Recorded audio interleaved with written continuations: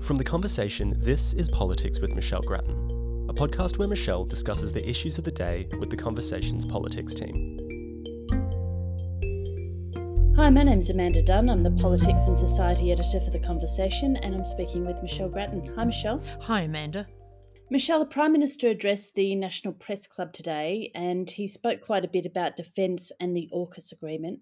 What was his key message, and did we learn any more about what might be in the Defence Strategic Review? It was a very comprehensive speech which sought to link all sorts of policies to a broad concept of national security. The Prime Minister also referred to Labor's three-part plan: relief, repair, restraint. Relief for cost of living pressures, and he mentioned, of course, again, cheaper childcare, cheaper medicines and so on. Most people would know that these are pretty small relief measures compared to the pressures they're facing, but nevertheless something. And repair referred to addressing Australia's supply chain problems, improving our skill base, making more things here. And restraint, of course, is all about budget responsibility. Now, to come back to your question on defence specifically and AUKUS, I must say I'd thought a few days ago that we might get a bit more on the defence review, but no, we got a one-sentence quote from it, which didn't really take us very far. But we do know that the review will be released before the budget. And the Prime Minister did emphasise that there will be an increase in defence spending over the next few years, which of course will be necessary for the capability changes that the review will no doubt recommend. And defence will be one of the big spending pressures on the budget, together with health and aged care and the NDIS. Now, as for AUKUS, we'll also get an announcement within a few weeks about those submarines, and the Prime Minister will be in the United States for that announcement to be made jointly with the American President and the British Prime Minister. The Prime Minister was asked whether in a time of conflict Australia would be in charge of decisions in regard to these submarines, and he was very emphatic. He said, yes, national sovereignty would certainly be preserved. I think Anthony Albanese is particularly anxious to stress that AUKUS is more than just about the submarines, because, of course, some of those on the progressive side of politics are, frankly, less than keen about the AUKUS agreement. So the government wants to affirm that this brings us benefits beyond just nuclear-powered submarines. All right, well, no doubt we'll hear more about this in the coming weeks. Michelle, in other news, we know now that the Aston by-election, which was brought about by the resignation of Liberal MP Alan Tudge, will be held on April 1. And this is going to be a really important by-election for both major parties, isn't it? Yes, but particularly for Peter Dutton.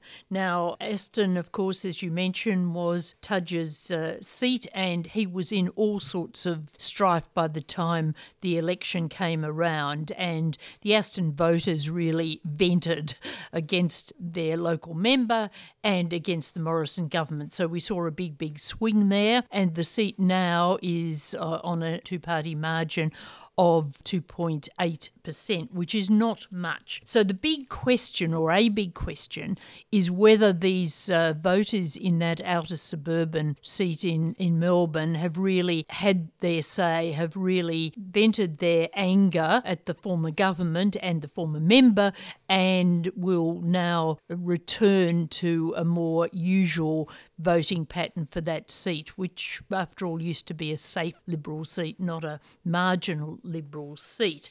Yes, it will be interesting to see if Peter Dutton even visits Aston in the meantime, because, as we know, he's particularly unpopular in Victoria.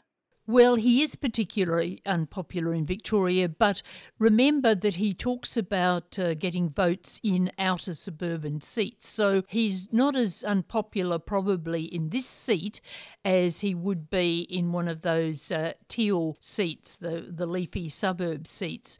And I think you'll see a reasonable amount of him. Indeed, he was there today because the Liberals have just chosen their candidate, Rashina Campbell, who's a barrister and a member of the Melbourne City Council, and he was there to appear with her, and he was there the other day too, I think. So he knows he can't avoid this fight. He's got to turn it into a contest. He needs to retain the seat.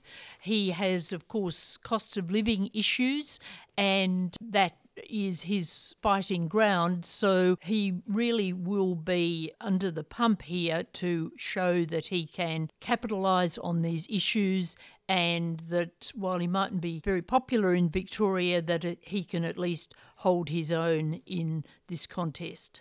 All right, and meanwhile, Michelle, this week Treasurer Jim Chalmers has signalled an overhaul of the superannuation tax system. Research by the Australia Institute shows that the annual cost of super tax concessions is $52.6 billion, not very different from the entire age pension program, which is $55.3 billion. Any changes to super are always very hotly contested, so how has this idea been received so far?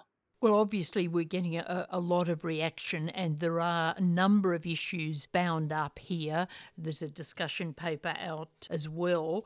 One of the issues is what super should be able to be used for. Now, Labor argues that it should be preserved for retirement, that was the whole concept of the original scheme, which of course came in under the Hawke-Keating administration, and that it shouldn't be diluted. The Liberals are inclined to say it should be able to be used for other purposes, notably housing, and of course they went to the election with a housing policy saying that people could take out a certain proportion of their super to get into the housing market.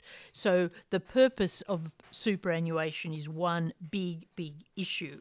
And Labor's looking at a tight definition of superannuation in that context. There's also the question of what the overall macro super funds should be able to be used for or should be used for. The government would like to see more of these funds put into nation-building areas and also national interest priority areas, so things like affordable housing, aged care and the like.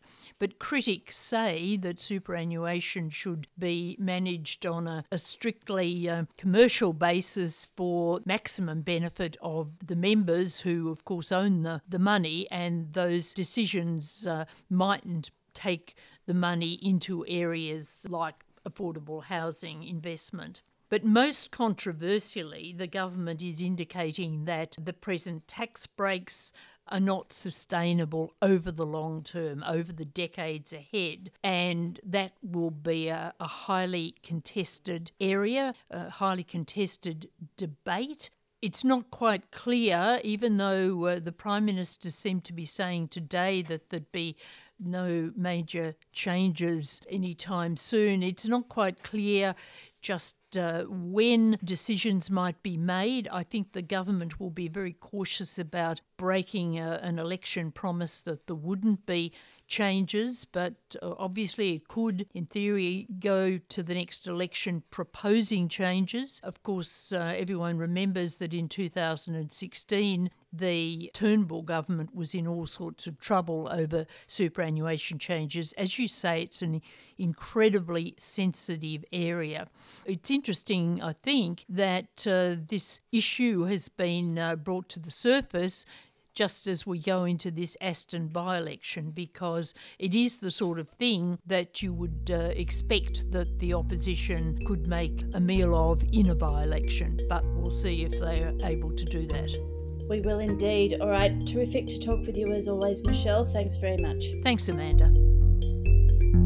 Our theme music is by Blue Dot Sessions. You can find more podcasts from The Conversation on our website at theconversation.com.